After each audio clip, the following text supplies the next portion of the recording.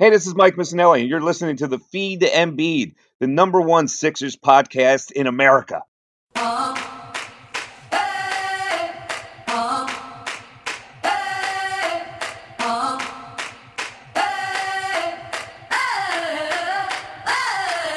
Yeah, 2-1 on his jersey, playing like he's #1. Best big in the league, and it's no debate. Booze from the haters, want him to the exit.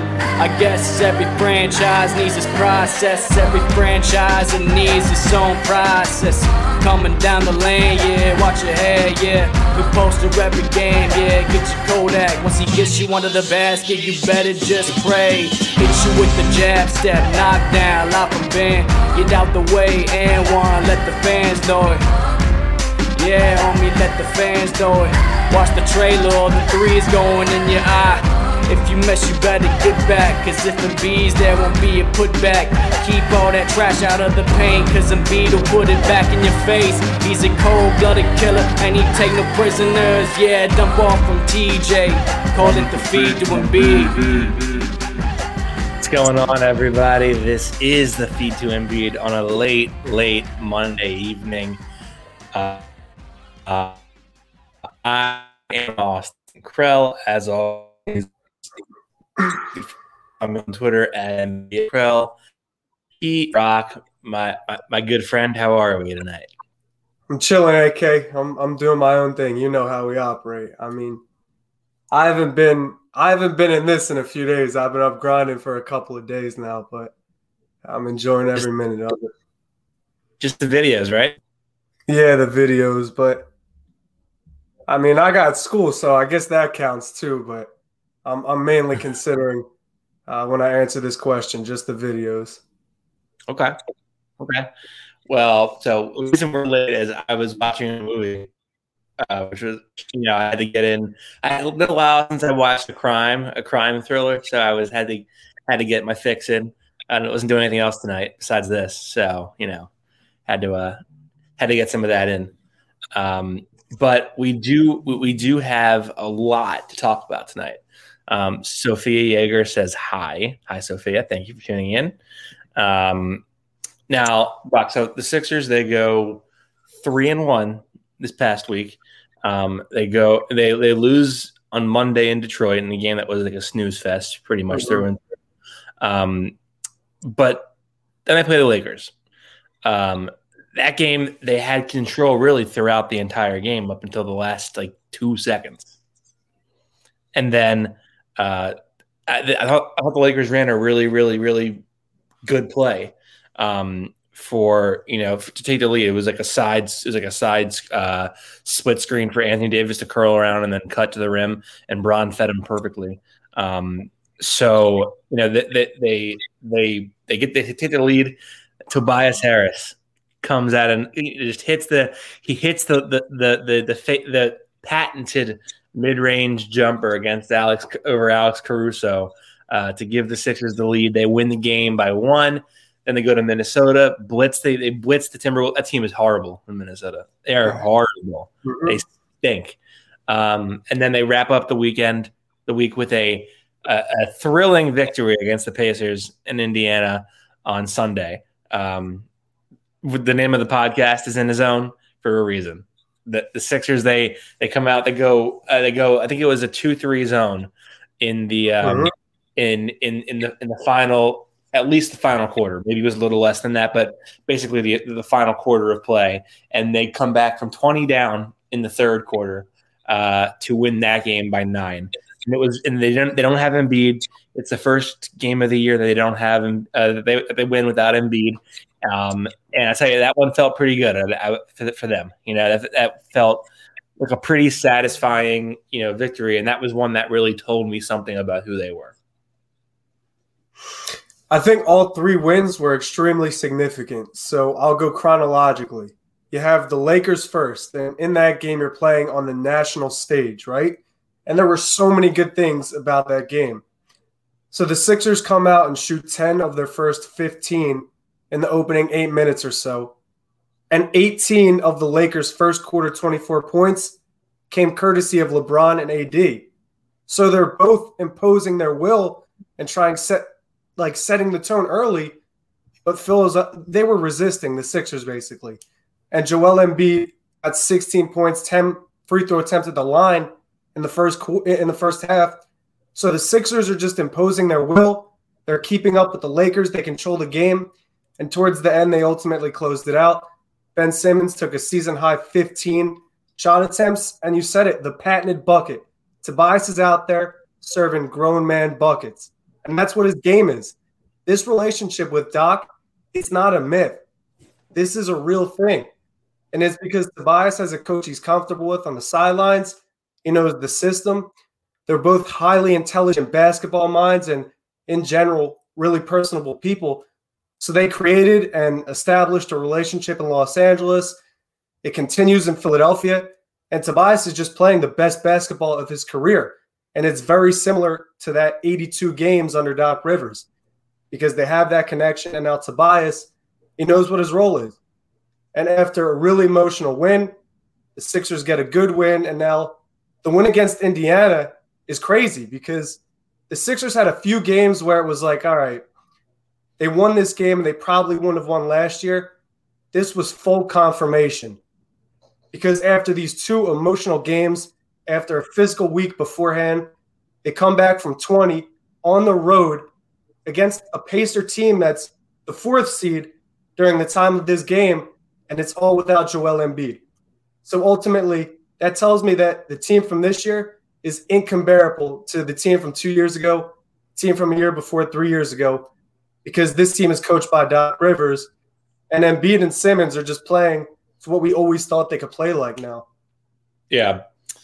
I think one thing that I want to kind of point out was like Pacers were down, Karis LeVert, and then they were down T.J. Warren. So I mean, the Pacers weren't exactly, all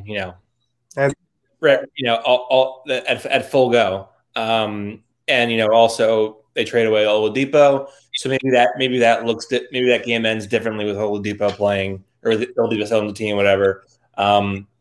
But still, the Pacers should not have lost that game. They have a what looks like to be a pretty strong all-star candidate in Malcolm Brogdon, and they have Sabonis, who was an all-star last year. They also have good players around all of them. Miles Turner, we'll get into him a little bit in his recent talking, and all that. But I was really Doc pulls that zone out. And it was really quite brilliant because you have Matisse in there, and Matisse thrives in that zone. So you feel like if anybody can sort of thrive and if anyone can sort of ignite a run in the zone, it's going to be Thibault. And I thought he did a really good job of just being active and getting his hands everywhere. I mean, he's so long and lanky. His wingspan's incredible. And so when you have him and Simmons heading a zone, it's really hard to get the ball past the perimeter. Like how many possessions were the Pacers like entering the ball into the post? I think it was all, swing passes to the outside, try to get threes. It was pick and rolls to get in the little floater territory. The Sixers were just all over them. And I thought it was, and I think it kind of tells you like that the Pacers really don't have any floor spacers because the Sixers, they said they practiced it for about 5 minutes total. The zone when they, before they threw it out in this game yesterday, and yet they looked like they were seasoned vets in it. So does that say more about the Sixers being good at it, or does that say more about the Pacers?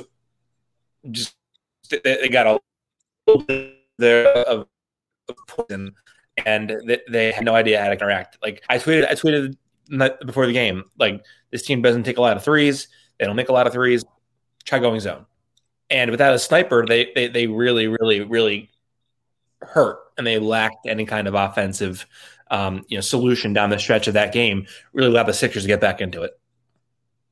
So it's funny because my dad linked me to an article that talked about Doc Rivers in the zone and essentially how he goes somewhere every summer, every off season, and has these conversations with people, and they ask him, "We've had a zone in our playbook.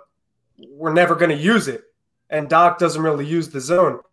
And when he implemented his zone defensively in Los Angeles, Tom Thibodeau jokingly said, "I'm disappointed in Doc." because of Doc's tendencies with zones and how he feels about them. So Doc was willing to go with the 2-3 zone, and it's the reason why the Sixers won. If you look at what Domantas Sabonis was doing, quarter one, 25% usage. Quarter two, 33%. Quarter three, 38% usage. So by the third quarter, he's the most involved offensive player on Indiana. He had 12 points in the third, and he took 4 free throws. So he was controlling the outcome of that game in the third quarter. Philadelphia goes zone. Sabonis didn't take a shot in the fourth quarter. Malcolm Brogdon, who was getting buckets through three quarters, he shot 0 of 4 in that fourth quarter. They had 1 turnover. They didn't even make a shot from the field. And the Pacers, in the last 5 minutes and 57 seconds, didn't make 1 bucket. All of their points came at the line. So that tells you how good the Sixers zone was. They completely took the high post away. Sabonis couldn't post up. The Pacers couldn't run the 2-man game because the Sixers just had too much help in the paint. And because of it, they were able to rally, and they kept the game in striking distance for long enough to where they could win the game. Credit to the second unit, Austin, because in the third quarter, when all 5 of them were in the game, the deficit was 16 points. They brought it to 8 points for when Ben came back in. So now you have Ben and Tobias and 3 guys out there that brought this game back, essentially. They had all the momentum in the world. You couple that with the zone that Indiana couldn't even score against, and that's how you get that win. The thing about the zone, which you kind of alluded to, is that you have Matisse at the top, and he's 6'5". Ben Simmons is also at the top, who's 6'10". Matisse has a 6'11 wingspan, and Ben has a 7-foot wingspan. Yeah. So imagine if you're a center trying to post up. You've got 2 guys with essentially the same 7-foot wingspan hawking you. You can't post up there. You can't dribble through the middle. So the only way to beat this Sixer zone is to shoot your way out of it. And the best thing about that is that Joe didn't even play. So if Joe's in the middle of the paint, Indiana has way less production in driving and around the rim. So defensively, the Sixers have a really good luxury where they could switch everything. They could just get really creative and just shut teams down. Yeah. Now, Brock, we do have to talk about our partners at the King Cobra. Do you want to speak about that a little bit? Yeah, so this right here is called a King Cobra, and if you like shotgunning beer and you would like to increase your shotgunning time at parties, you got to check my boys out at the King Cobra. The King Cobra is a shotgunning tool that makes the perfect shotgunning hole in under a second. It's also a tab puller, vent puncher, and it fits on a keychain. For more information about the King Cobra, check them out on Instagram at the King Cobra Co. That's at the King Cobra Co. And Cobra, you already know, it's spelled with a K. For a 10% discount code on all products, enter the code TrustTheCobra10, all caps, one word. Pick yours up today. Let's get back to the Sixers. Tremendous. Okay, so let's talk about a couple more things with this Pacers game. The first thing, I wonder if we see more of that zone in those Dwight, Matisse, Ben minutes that they're out there, like to bridge the first quarter to the second quarter, because in that fourth quarter they used that zone a lot with them there, and it was like the only time they were ever really effective on defense, and it just kind of created transition ops for them to get open shots. And like all you have to do is put like Korkmaz or another shooter out there with them, and basically they're just running into spot ups on the wings and in the corner, and Ben's feeding them or getting dunks. So I think the zone's something that we could see them be using way more frequently after the success that it had last night. Now, if they if the team opponents make 1 or 2 shots, you got to adjust and then get out of that zone. But I think at least until teams prove that they can do it, and until teams make those threes, they're going. It's something that's worth exploring because you're just not getting any positive value out of those 3-man lineups of Matisse, Ben, and Dwight. Now, there'll be nights when teams are just missing shots and it'll work. There'll be nights when teams are making shots and maybe they're already down 10 by the time you put Dwight, Matisse, and Ben in together, and then they put in that they go into that zone, and then suddenly the Sixers are down by 16 because the teams are just making threes. Like it's gonna have to pick. You're gonna have to pick your poison with it on some nights, but unless you decide to go for a stretch five or you decide to not play Ben and Dwight together, you're going to have to find a way to have productive value on the defensive end because the offensive value is hard to come by in the half court with that 3-man lineup. Now let's discuss. Speaking of Dwight, it feels like he commits an offensive foul like once every 3 possessions. I think he's on a 24-game streak with a technical foul. I can't confirm that. I've just seen it on Twitter, so I don't know if it's entirely true. But I have seen that apparently he's on a 24-game streak with a technical foul in 24 straight games. Love that. Always gotta love that. Superhero 18 says Doc won Coach of the Month today. It's totally deserved. This dude has just been everything we expected when he hired him, and I can't wait to continue this journey with this team.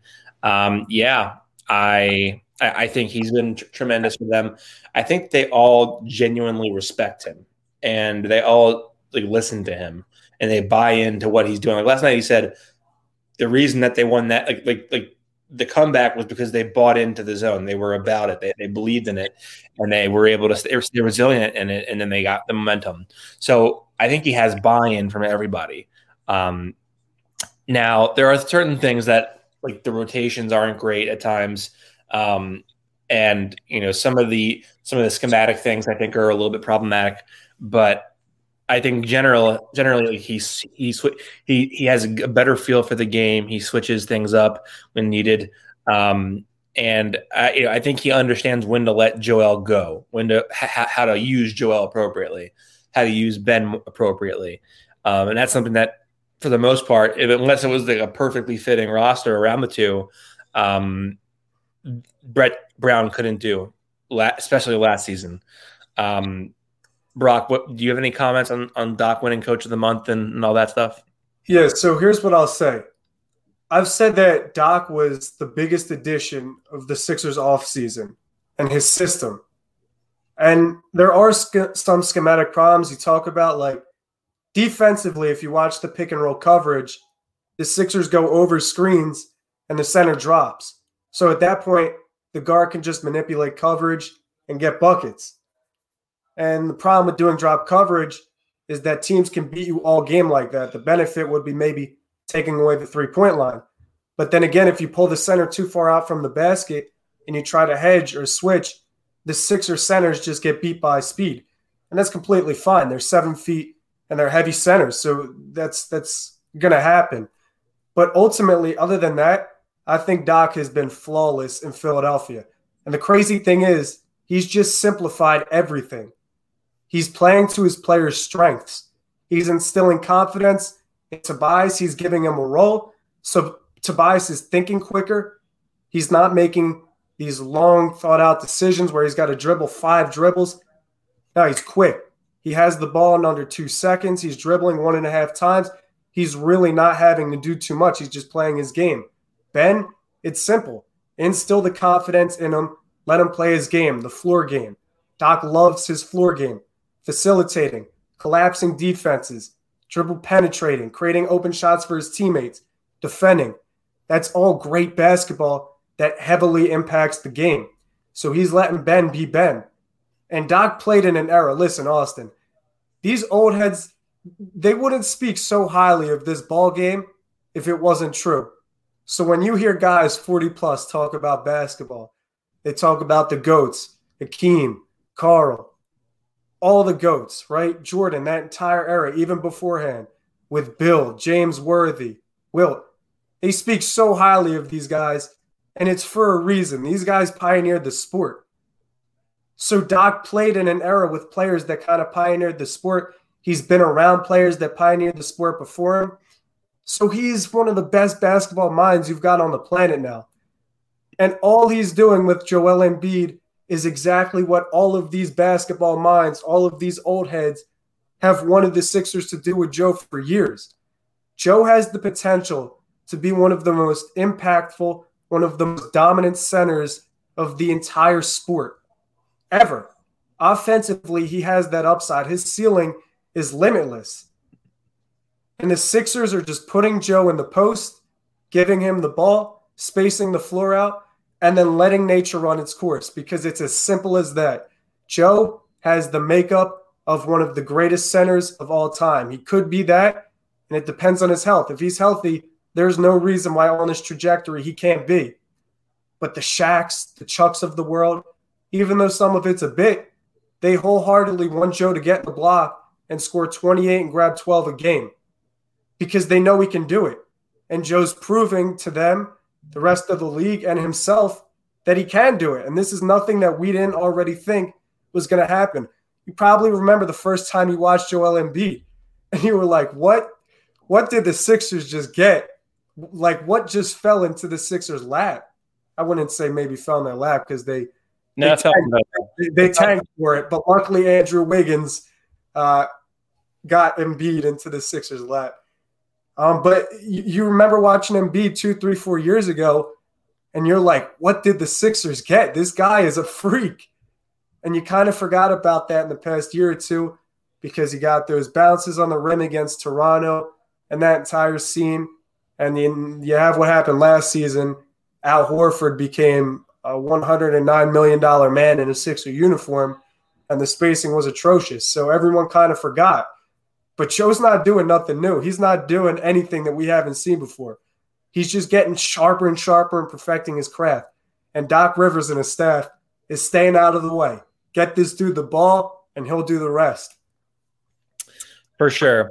Kiet Lee says Matisse/Simmons 2-3 zone or 2-3 is crazy. I agree. Superhero team makes a really good point here. I do think there's an inherent bias with zone defense in the NBA. It's because the zone requires quick twitch reads at the top of the perimeter, at least in the NBA, because players are quicker. It's exactly right. You can't be slow in a zone. You have to you have to catch the ball and immediately read and react to get to sort of catch the defense off guard. That means you're either rising up for a three pretty much immediately, or you're jabbing and trying to pull the defense to one side and then going to the other side and trying to trying to put pressure on the paint with that. And I think Tobias is generally pretty good at that, but there's definitely an amount of quick twitch athleticism and agility that you have to have in order to be effective in a zone. And you also, of course, have to have shooters. Now, let's go over to the Timberwolves game because that was something. That Timberwolves team is horrendous. I mean, my goodness, that is one of the worst basketball teams I think I've ever seen in my entire life. They don't play with any energy. They turn the ball over to no end. They don't make open shots. Like, they just don't make open shots. D'Angelo Russell is like taking these fadeaway 18-footers going out of bounds, and you're like, what is this? It's horrible basketball. Yeah, it's ugly, and I feel bad because I'm rooting for some guys out in Minnesota, notably Cat. I need him to have some great years, many blessings coming his way because he's had to deal with a lot lately. I love D'Lo to death, man. He's one of my favorite hoopers. So I'm hoping, I mean, he has these games where he's one of the streakiest shooters in the league. So part of the problem. He may be. Ricky Rubio's having a tough year, contrary to what's been happening in his past 2 or 3. He was contributing a lot as a point guard. This year it's been a little sloppy for him, but I guess Ricky's an OG of our generation, so you hope he does well, and so on and so forth. But the thing that I was more so looking at, not how bad Minnesota was, but how bad I felt for Minnesota for having to defend Joel Embiid with Ed Davis. No chance. That's dog food on a silver platter. Embiid was getting the ball. Like, this is crazy to be Austin, because I'm watching Embiid this year, and I watch the games with my friends, and we see Embiid go to work, and we see him like do his little jab, a little shoulder shake, fake one way, get the defender out of his shoes, go past him, just bully his way in the paint, do something. And I'm looking at them, I'm like, are you guys, like, make sure you understand what's happening right now. Like, you got to appreciate what's happening right now. I'm convinced that this is Embiid's his origin story. Like, this is where it starts. He had the double bounce disappointment, lost against the Celtics. He got him crying in the locker room on the way out. I think this might be his hero origin story because he's just hooping like a generational great. He's dream shaking like Hakeem. He's just bullying guys. He's getting to the line 16, 18 times a game. And Austin, if you don't understand anything about basketball, just understand this. If you send a guy to the line 10 times a game and he can take 18 free throws, you're screwed. You're either in a really close game or you're losing the game, because that means that this dude is just getting to his spots and he's imposing his will. And if the Sixers can get out and do that early and set the tone with Joe imposing his will, it's game over.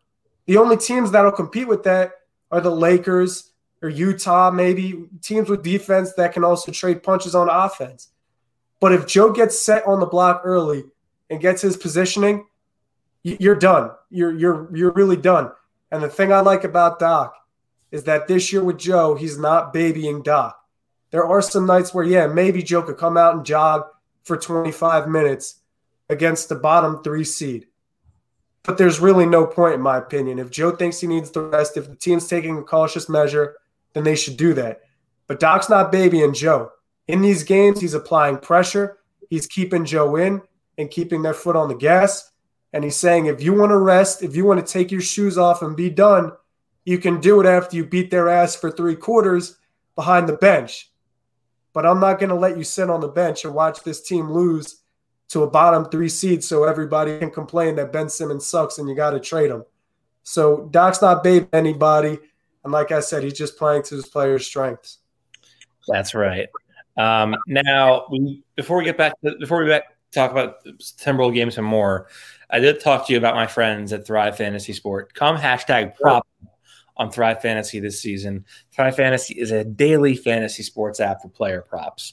They eliminated the need to do countless hours of research because they only ask you about the top-tier athletes in their respective sport. If it's the NFL, you just choose 10 out of the 20 player prop options to build your lineup. Got the Super Bowl this Sunday, Brock. Who wins? I'm going with the Chiefs, man. I'm rocking with the Chiefs. Don't lie. If the NBA, MLB, PGA, or even esports, you can just choose 5 out of the top 10 player props options to build your lineup. Each prop has a fantasy point total associated with the over or under based on its likelihood to occur. And then the more points, the more risk it gets. Pick up to win a share prize pool. Use promo code Simmons43. That's going to be Simmons, the word 4, FOR3, number 3, Simmons43, when you sign up for today, and you will receive an instant deposit match up to $50 on your first deposit of $20 or more. Download Thrive Fantasy in the App Store or PlayStation or Play Store, or by visiting their website, www.thrivefantasy.com. Sign up and #prop up today. Now, listen, I gotta get as good as ad rolls as you are, AK. You're a seasoned vet with the ad rolls. You gave me. Listen, man. I'm out of my element when I give these ad rolls, but you're a seasoned vet. That's all I'll say. I don't know about that. I don't know. You just executed that one. That was precise. Listen, just good at. What can I say? David Lopez, or no, sorry. Let's get back to the Timberwolves, and then we'll get to David's question. So, I gotta tell you, there was no one in the whole state of Minnesota that could stop Joel on Friday night. But I'll tell you that I really like Anthony Edwards as a prospect. Superhero 18 says Anthony Edwards is the number 1 pick. Is just I know the draft was disappointing, but clearly LaMelo Ball is better long-term prospect. I really like Anthony Edwards. I think his decision making is erratic at times. I think he's super athletic. I think he has touch from deep. It's just about getting in the gym in the off season and sort of sanding down on some of those bumpy edges. But I think I like his game a lot, and I think he's going to be a good player in the league.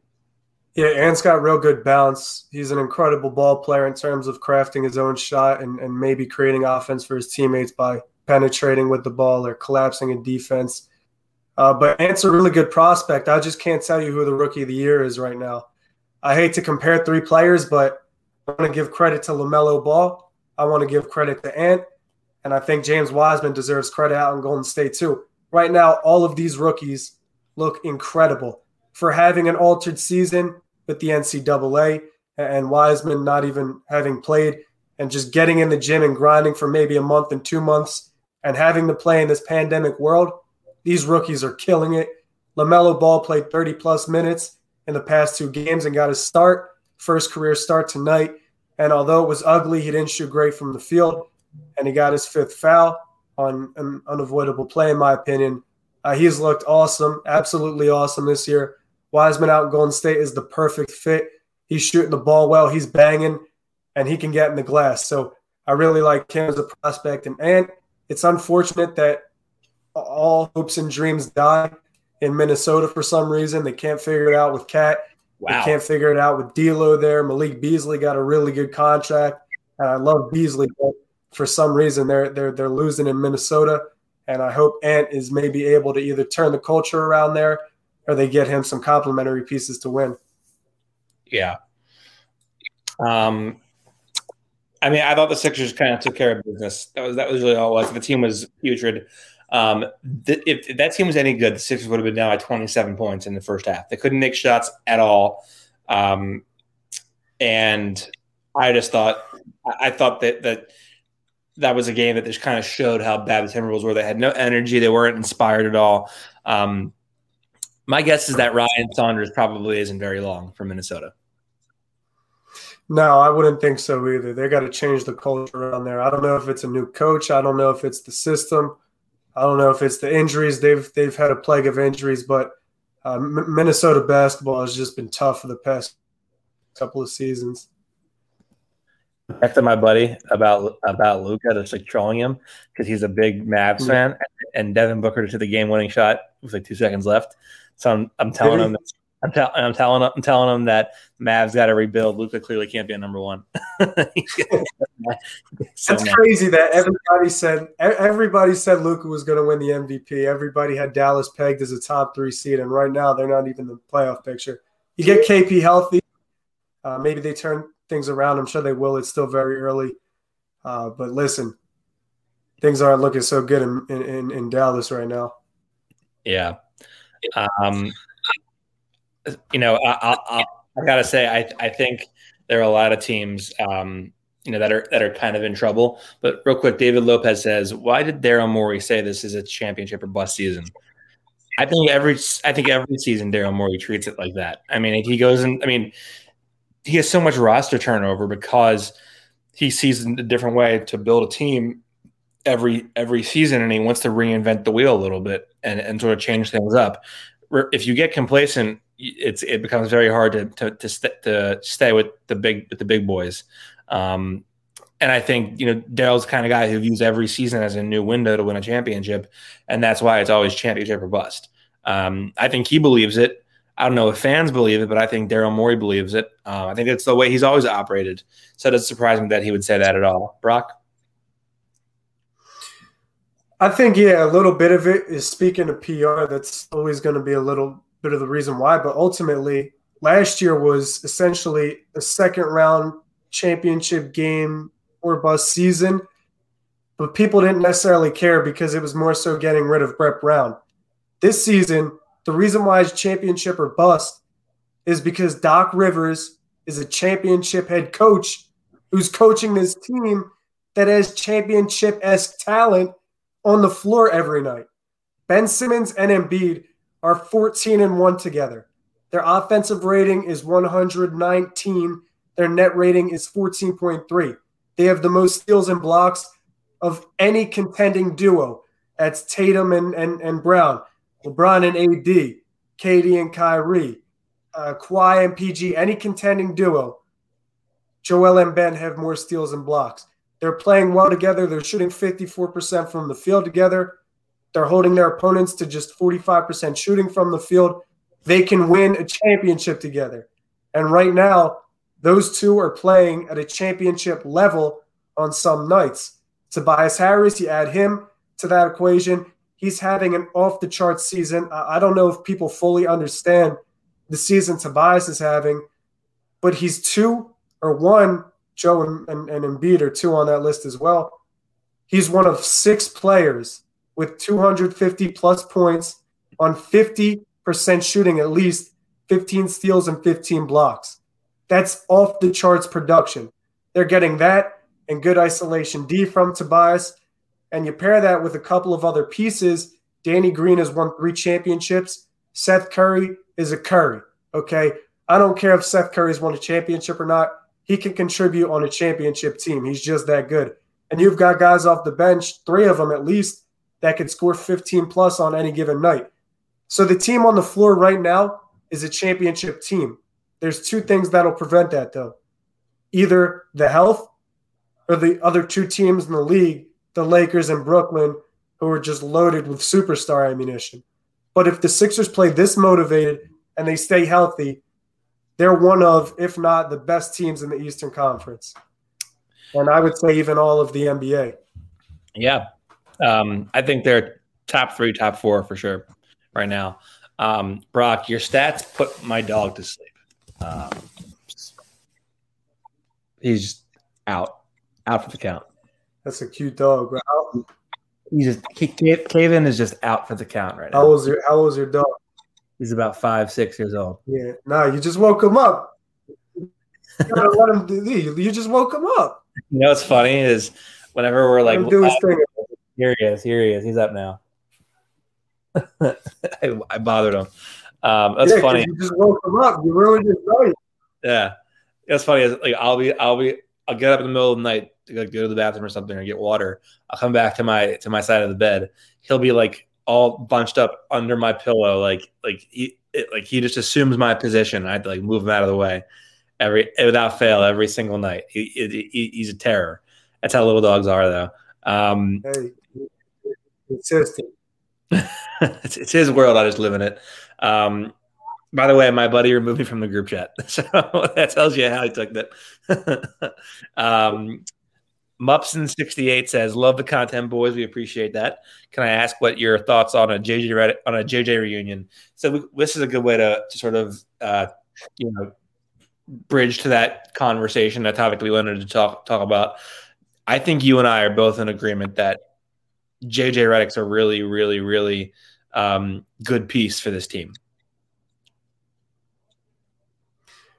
The thing about JJ is he's not going to rely on his athleticism. He's going to rely on his shooting. And shooters usually don't lose. Like, I think if Ray Allen, if Kyle Korver, any shooter that's like 30s and 40s, if they went out and shot a basketball, their form would be the same. You don't really lose that.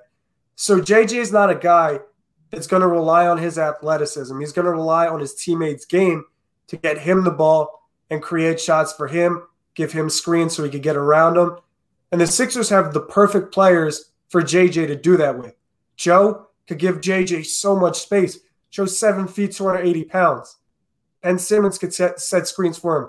They could run the handoff. So JJ is familiar with these two. He's familiar with the system, and he's familiar with Doc Rivers. Having said all of that and the personality he was in the locker room, I think JJ with Philadelphia would be a fine reunion. I don't think he should start. And with the season he's having, he's shooting 29% from 3, I think, 7 points a game. It's just tough to get him shots in New Orleans. His teammates have to create him shots, and they're not really using Zion to create shots for JJ with screens. So I think JJ would be fine in Philadelphia. He shouldn't start.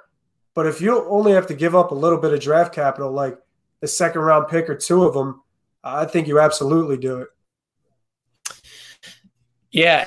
If it were like any other 36-year-old shooter, like let's say it were Kyle Korver, for example, I would say no, don't do that, because I don't see the value added in there. It's a guy who Joel doesn't really know, Doc doesn't really know, and I just don't think that there's going to be much value added, even though Kyle, I think in theory, is a better team defender than JJ is. Well, with JJ, he already has chemistry with Joel.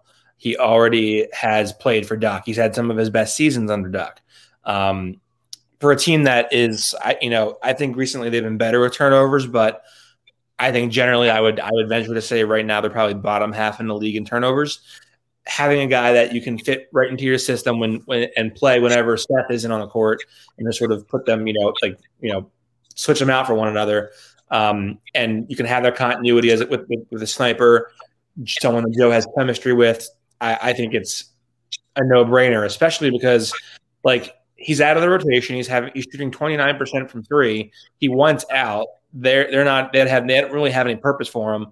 He's not going to be that hard to get. It's going to cost you maybe a piece or two, or maybe a couple bench pieces to fill in the salary, and then some second round picks. But I mean, I think that's a good move to make. I think it's a very low risk potential and a very I don't think it moves the needle that much, but I think it makes you a better team, and maybe that's the difference between 1 or 2 games won, and that can be the difference between a 1 seed or a 2 seed or a 4 seed. So I would certainly do it. It's not going to cost you. I think people have to understand, JJ Redick is $13 million for New Orleans. So they're not just going to take Terrence Ferguson, Mike Scott, and somebody like Paul Reeder or a contract filler for JJ Redick. They're not going to take something that they couldn't already get from their second or third unit and just take $13 million back. So it's going to come down to who gives up the most capital between Boston, between Brooklyn, between Philadelphia, the contending teams. New Orleans isn't just going to trade for the second or third player off the third unit. They're going to have to either get some draft capital back or get a legitimate piece. Whether that piece can contribute for them, I don't know, but they're not just going to trade anybody just to get $13 million back with the same production they could already get. So it's going to come down to draft capital. If you could give up a second, maybe 2 of them, to just plug JJ in on any given night, I definitely don't see why you don't do that, because he can't defend. But if you throw him in the second unit with Dwight or Shake, maybe he can play alongside Tyrese Maxey too. They'll create shots for him. Dwight can still set screens for him, and he can still give you 15 plus. He can still shoot the ball. So that could be the difference in a crucial game. Yeah. I agree. Now, Ben Butler joined, says late to join, but glad I caught you. We appreciate you, Ben. I do remember I exchanged emails with you. Happy to have you tuning in. Wanted to give you a little shout. Thanks for always tuning in for us. Marky, we need to find a way to get PJ Tucker. Brian Windhorst today on the Hoop Collective said that it was going to be a first or 3 seconds that the Rockets wanted. So I don't know if he's worth that. I would probably stop at 2 seconds. But I think those second round assets can be so valuable that it's unless it's something that is a really big need, you might as well fill up those roster spots with cheap contracts and prospects that you can groom into becoming something. Jeremy Grant was a second round pick, and look what he's doing now. So I think there's value in that for sure. In keeping those picks, but I think they definitely need a backup for. Superhero 18 says, I can't wait for another month of the season with confirmation on lottery teams and certain players will be on the block. Yeah, and I think tomorrow, I think they said this on the Hoop Collective as well, but tomorrow is the deadline for bundling contracts, salaries for trades. So I think we might see at least some trade rumors tomorrow. But I think this is the date where combining contracts or jumbling contracts together is a deadline. I don't really understand what the premise is, but I heard it on the pod today, Hoop Collective. So we'll see. That power forward you're referring to for Sacramento, that would be Nemanja Bjelica. Former Sixer. Yes, the former almost Sixer. Yeah. Marky says Dallas not doing too good with Josh Richardson over there. Yes, sir. Yeah, and it's funny is he always talks he was the culture in Philly is this there's not accountability. Well, now who has the accountability? I love it when guys that aren't really that great talk too much. No, come on. I haven't really seen Dallas too much this year. That's a team I really haven't watched, and I know KP's been hurt. So I don't really know what their struggles are in Dallas, and they've been slumping. But I feel like they're going to turn it around. I feel like Rick Carlisle might turn this season around potentially. Now they'll get everyone healthy. I think COVID was out in West that kind of affected them a little bit. But listen, I never care what players say. So, I mean, Josh Richardson wasn't saying anything that wasn't true. Brett Brown wasn't holding guys accountable. And Joe and Ben have subtly said that this year. Another indicator would be nobody said anything after Brett Brown got fired. Nobody really came out and said anything significant coming to his defense. He's not employed by the NBA now. I don't know if that's by choice or he wasn't getting interviews, but Jay Rich wasn't saying anything that wasn't true. Brett Brown wasn't holding guys accountable. There wasn't accountability from the top down, and I'm sure that probably annoyed him. Yeah, for sure. Hornets just beat Miami. We can't mess around that game. Actually, a good point. The Heat did lose tonight. They lost to the Hornets.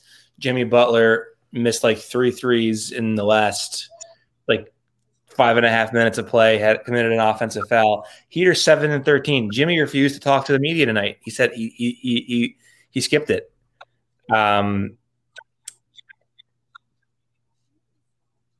It's not all great in paradise, is what that comes down to. What can we say, Brock? Well, he was getting buckets in the fourth, right? I think he had like 8 straight, or he had 10 plus in the fourth, 8 straight buckets. I don't know about that, but when it went to go ahead. They're 7-13, and they're 13th in the East. They have a ways to go to get back into the picture. Well, the thing with Miami was the COVID. It kind of ravaged their squad for a little bit, and they were playing uncomfortably, and not everyone was out there playing their normal roles. So I think Miami's still also going to turn things around. You got to remember, we're only a quarter through the season. The second half of the season really hasn't even been released yet. So it could end up being maybe a one missed playoff year for Miami, but I don't think it will be. I trust they're going to turn it around there with Bam. He's having a fantastic season this year. Now Jimmy's healthy. They'll get healthy. But I don't think they're a championship contending team. It's probably a little disrespectful to say because they were there in the bubble last year and they played great defense and looked good for a little bit against the Lakers. Ultimately, it was LeBron and AD. You can't really stop those two. But I'm not sure Miami is a championship contending team as it stands. I think maybe the conditions of the bubble propelled them a little further than they would have went. If you have fans and a playoff atmosphere and rookies and inexperienced guys got to go on the road and play in unfamiliar settings in a full capacity playoff stadium, then maybe things are a little different. Maybe Ty Hero doesn't drop 30. Maybe Dunk doesn't go off and make 8 threes. These are all hypotheticals. You can't take away from them what they did last year. But as it stands right now, I don't think they're a championship contending team based on who's ahead of them.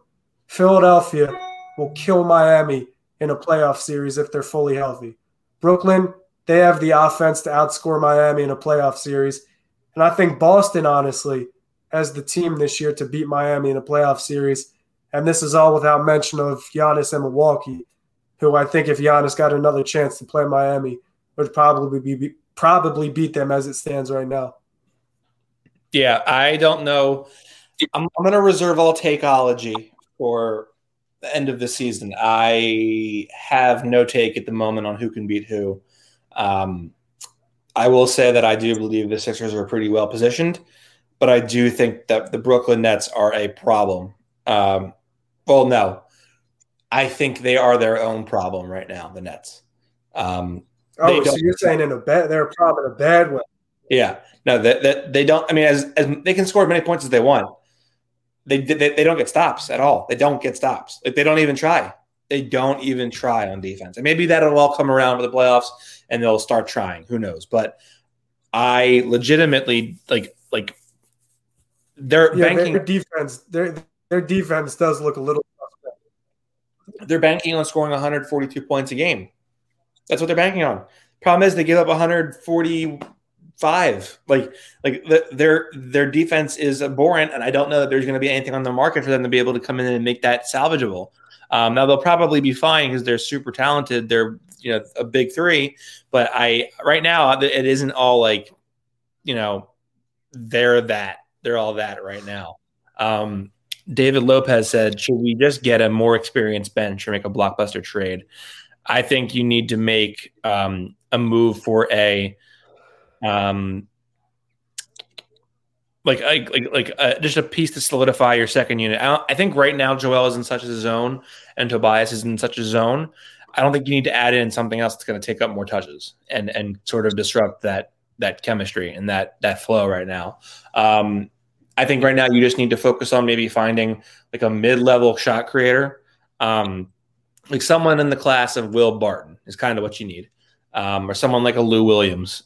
But I just don't think rocking the boat with another star in the mix is the right move right now, especially because you're probably going to have to subtract one of your stars in order to get that guy.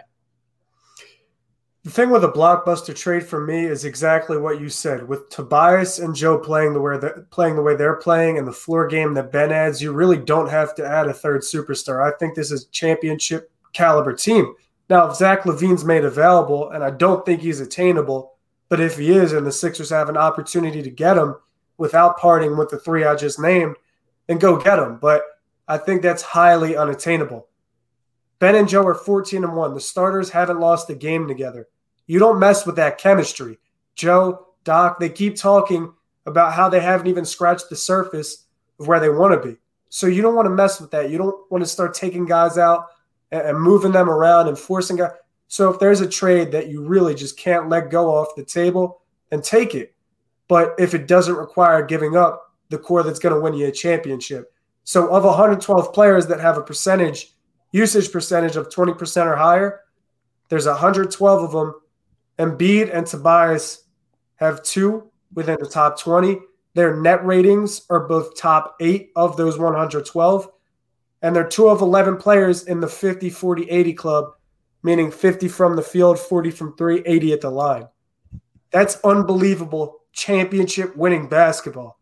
So there could be a regression, but ultimately I don't think this is a fluke, because if you watch how these guys get their buckets, it's how they've gotten them their entire season, their entire career. So they're not playing out of their game. This is who they are. They just have a coach and a system now and enough spacing to allow them to play their game. And it's just simply street ball. It's a one-on-one. I'm taking you to the rack. I'm taking you off the dribble. If you want the stop, you got to earn it. And they're really not having an anomaly season. Yeah. Let's talk about the Lakers game real quickly because we haven't talked about that yet. That is the signature victory of the season so far. Joel, I think, played pretty well in that game, got to the line a bunch of times. Obviously was hindered by the back and late in that game. But it felt like a classic old Sixers game. Like they take a couple steps forward and then they take one step back. And that was the game where they do that. They blow a 14-point fourth quarter lead. And the Lakers take the lead with 2 seconds left. Tobias Harris with the biggest shot of his life in that moment. Brock, what did you make of that flagrant foul on LeBron? I didn't like it. I mean, LeBron is who LeBron is. Like he's the GOAT of our generation. So I don't want to be disrespectful about LeBron or say anything about LeBron, but I didn't like it. I didn't think it was warranted. I didn't really think he should have done that. And that's just for the sake of the game of basketball. It's like a healthy Joe is great for the league. Everyone likes a healthy Joe. I mean, other teams probably watch Joe go to work. Like Ed Davis has to guard Joe. He's probably thinking, like, I can't stop this. Like, he's just sitting there amazed at how good Joe is. So right. A healthy Joe is just great for the league. For the sake of the game, I just wouldn't like to see that guy take falls like that, especially in the zone he's in. So I didn't like that, but I think there's also a little bit of room for debate because maybe LeBron didn't. I mean, I don't know. I really don't. I don't know. It just shouldn't have happened. I don't like seeing Joe fall like that. You want to know my opinion on it? My honest opinion? You thought LeBron was probably going to get put on a poster. No, my last opinion was that it wasn't that flagrant. I didn't think it was that big of a. I didn't think You're saying what I was afraid to say, but I didn't think it was that flagrant. I just didn't. I mean, I thought it was like a slight push. I didn't think Embiid. I thought there was a little bit of Hollywood there, and I thought there was a little. no. No, I think there was. No, when they played that full speed, did you hear how hard Joe hit the floor? Yeah, he's not playing Hollywood for that. That's a serious ball. Come on. I did not think LeBron hit him that hard. Maybe he knocks him. Maybe he knocks him out of the air, but I generally did not think that it was. I thought theatrically speaking, it was probably a flagrant 1, flagrant 2, but I think in the replay show, this wasn't as bad as what it looked like. Well, listen, I'll say if you saw it in full speed and heard it in full speed, Joe hit the floor hard as hell. Yeah, no. I'm saying that when he hit that floor and you heard the noise, that's a serious fall. He's not taking that fall on purpose. So I don't think it was theatrics, but I will say I don't think LeBron pushed him as hard as the officials in the initial broadcast had made us think. When you watch LeBron's arms, there was definitely contact in the air, and LeBron kind of pulled his hands away and left his hands in the same spot, but there was also contact from behind, pause, by Marc Gasol. So ultimately, I don't think Joe's playing theatrics there. He took that fall, and it was hard, and I just didn't like to see it for the sake of the game. But I'm not a judge, so it happened, and Joe was healthy, so forget about it. I will say this: I thought the call to flagrant on Joel 2 plays later was a joke. There's no way. Yeah, that was just stupid. That was ridiculous. That was a joke. That was an embarrassment for the league. Exactly. Yeah, okay. I don't know why these officials. I don't want to be disrespectful about the officials, but they're the greatest with these reviews. Like it's the easiest play. Everybody in the stadium knows the outcome. They go to review it, and they're sitting there watching it for 3 minutes, just taking up all this unnecessary time. It was a foul. It was a turn. Whatever. You know what the play is. Come out and let them play. Yeah, I think a lot of these plays are reputational. Like Dwight gets called for a lot of shit that is, I think, purely reputational and not actually a fair call. That's just me. If I had a basketball comparison, there's days when I'm hooping. There's days when I'm definitely hooping, and you could compare me to a 5'8" white Russell Westbrook. Oh my God! Just dribble, penetrate, exploit the mismatch, kick, whatever. But there's some nights where you could compare me as a basketball player to Dwight Howard, and that's probably who I more closely resemble, because Dwight is a walking 2 fouls.